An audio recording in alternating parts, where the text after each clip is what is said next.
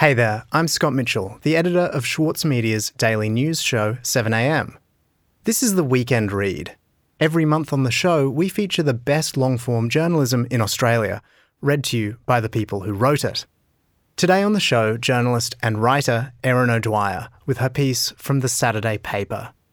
As housing becomes less affordable and the search for adequate accommodation more desperate, she investigates how we can escape from the urban sprawl. She makes the case that designing our homes doesn't have to be a luxury, and that as we build more and more of them to address the housing shortage, happiness for the people living in them shouldn't be an afterthought. Erin will read her story, Tree Change, after a short conversation. To hear more Weekend Reads, you can subscribe to The Weekend Read in Apple Podcasts, Spotify, or wherever you get your podcasts.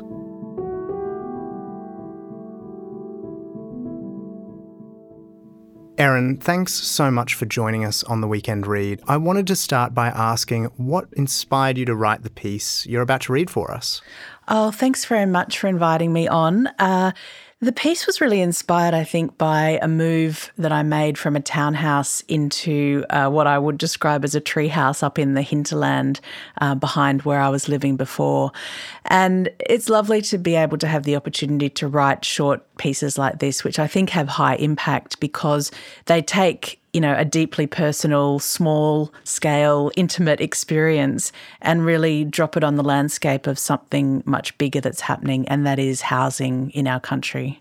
Housing's on the agenda, and we're all grappling to find appropriate, affordable housing where we can build happy homes. I think housing is so inaffordable and stable, home ownership is so inaccessible for so many millions of Australians that it's a really tricky subject to write on, and I had to be quite careful in how I approached it. My experience was that I was living in a townhouse where I had no light, and I lived there for 7 years.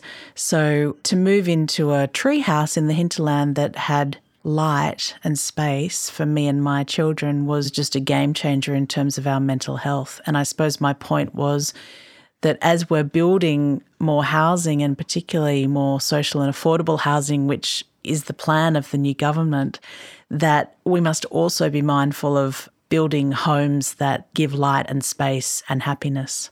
And where are you as you read your piece for us today? So I am in the treehouse, and I live in the beautiful Illawarra, which is coastal region south of Sydney, and I'm high up on the Illawarra Escarpment, which is just a beautiful place to live and work. Erin, thanks so much, and I'm really looking forward to hearing you read your piece. Thank you.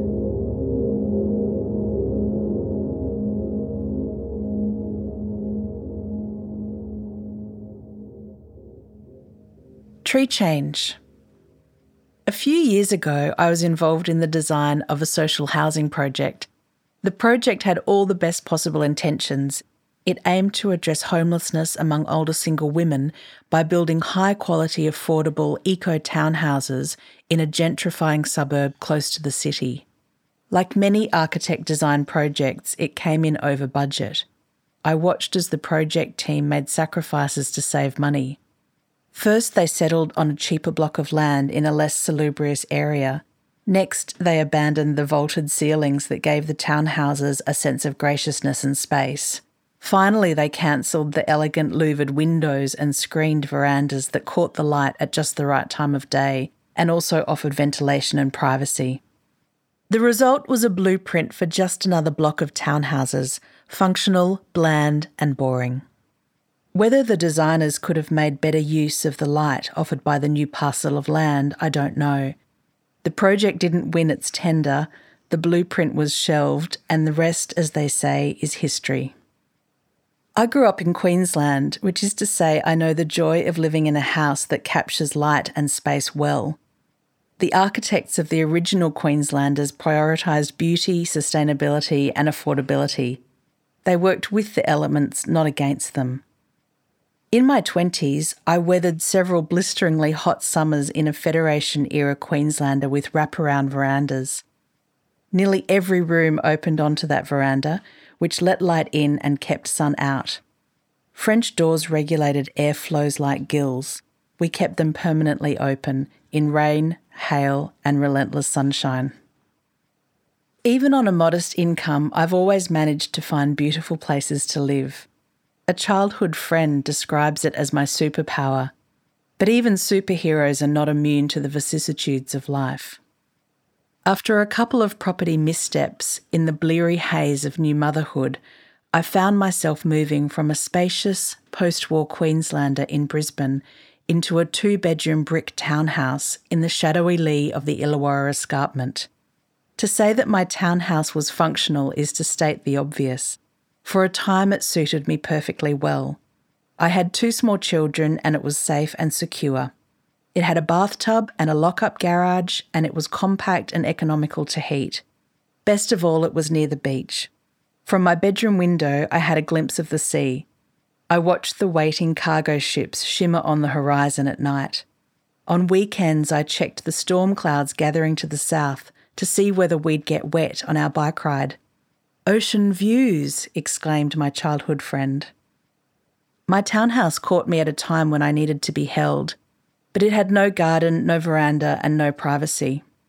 I could hear every word my neighbour said, and the yapping of her cocker spaniel bounced off the brickwork, making one dog sound like 10. The longer I lived there, the more I complained about the poor design. It was aligned east-west instead of north-south, which meant the driveway got all the sunshine. The downstairs living areas were dark all day, while the upstairs bedrooms caught the natural light. I prowled the tiny courtyard looking for a spot of sunshine in which to sip my morning coffee. I craved louvers, French doors, and a veranda. I longed for a home that made my heart sing. I knew we'd outgrown it when I began referring to my boys as lion cubs and my noisy neighbours as something worse. My boys and I were climbing the walls. We were unhappy, short-tempered, argumentative. If we wanted to relax, we had to go to a cafe. But what could we do? Moving meant trading up to a more expensive house and a much larger mortgage, or trading out to a cheaper house further away from our friends, school and community. Pandemic lockdowns were the final straw. Just the thought of 14 days of solitude with 2 lion cubs and 10 cocker spaniels was enough to break me. I rented out my neat-as-a-pin, freshly renovated beachside townhouse and in turn rented a run-down, rambling old treehouse in the hinterland. And suddenly, there was light. Our treehouse has a veranda that catches sunshine all day. Its enormous windows let in the light and frame the grey-green bush. I can't see my neighbours, much less hear them. And instead of barking dogs, there are noisy birds. I know the call of a catbird, the mating cry of a feral peacock, and the sound a wild deer makes when she is giving birth. My workroom, which is at the front of the house, is embraced by 2 boughs of a white oak tree. I work each day within its canopy. A fat kookaburra visits my window, and I watch pea-green bowerbird hens and their glossy blue mates inspect the grass for worms. Once, 3 pairs of crimson rosellas performed a tightrope act in the oak tree for my pleasure. Any housing decision involves risk. Mine has paid off in spades. My children are happy, we enjoy each other's company. We eat breakfast together on our sunny veranda, and in the afternoons we soak up the last rays of sunlight before another day slips behind the escarpment. We're monitoring the peach, lemon, lime, guava and macadamia nut trees to see which will bear fruit. We're still in driving distance of all our old haunts, but we no longer need to leave the house to relax. Home is where the happiness is. Is good design a luxury when it comes to housing? My experience would say no, and research backs it up. The city of Copenhagen, where good urban design is prioritised, consistently ranks at the top of the United Nations Happiness Index and in the World Health Organization's Healthy Cities initiative. But designing for happiness must be deliberate. British architect Ben Channon, in his new book, The Happy Design Toolkit, lists 7 housing design factors that influence well-being. His number 1 priority? Light. After that, comes comfort and materials, control and autonomy, nature, aesthetics, activity and community. Shannon often quotes the pioneering Swiss-French architect Le Corbusier, who said, among other gems, architecture is a learned game, correct and magnificent, of forms assembled in the light. Housing is on the agenda in our country. Unthinkable fires and floods mean we can no longer build how and where we used to. 9 successive interest rate rises and more to come will place many people in untenable situations. News this week that credit card applications are up is a terrible sign of things to come. People are feeling trapped and desperate, and it's a terrible place to be. Adequate housing is a basic human right, and we need an urgent national conversation on its affordability. Any commitment to ending the housing affordability crisis must put homelessness and housing insecurity first. And to do that, we need long-term, deep-pocketed investment in social and affordable housing. But that housing must also be designed with people's happiness and well-being in mind, housing that lets the light in, literally. Not far from where I live in southwest Sydney, acres and acres of farmland are currently being turned over for new housing estates to accommodate the city's growing population. No doubt we need more housing, but we must insist developers think about more than just the bottom line. A little extra thought, a little extra investment. A screened veranda here, an extra window there, will pay off for generations. Leave the trees and let in the light.